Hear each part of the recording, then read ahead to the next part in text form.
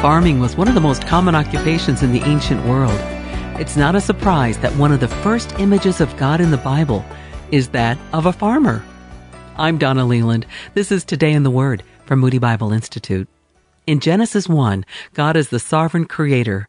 He speaks and the world comes into existence. Then the tone shifts in Genesis 2, and God gets his hands dirty in the soil. He formed a man from the dust of the ground, we're told. After creating Adam, God planted a garden in the east, in Eden. God was the very first farmer.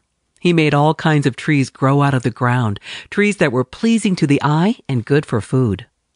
But because of human sin, man's relationship with the land changed. God proclaimed, "Cursed is the ground because of you. Through painful toil, you will eat food from it." From that point on, farming became more difficult. Still, God continued to provide for his people. Today in the Word, we read in Psalm 145:15, "The eyes of all look to you, and you give them their food at the proper time."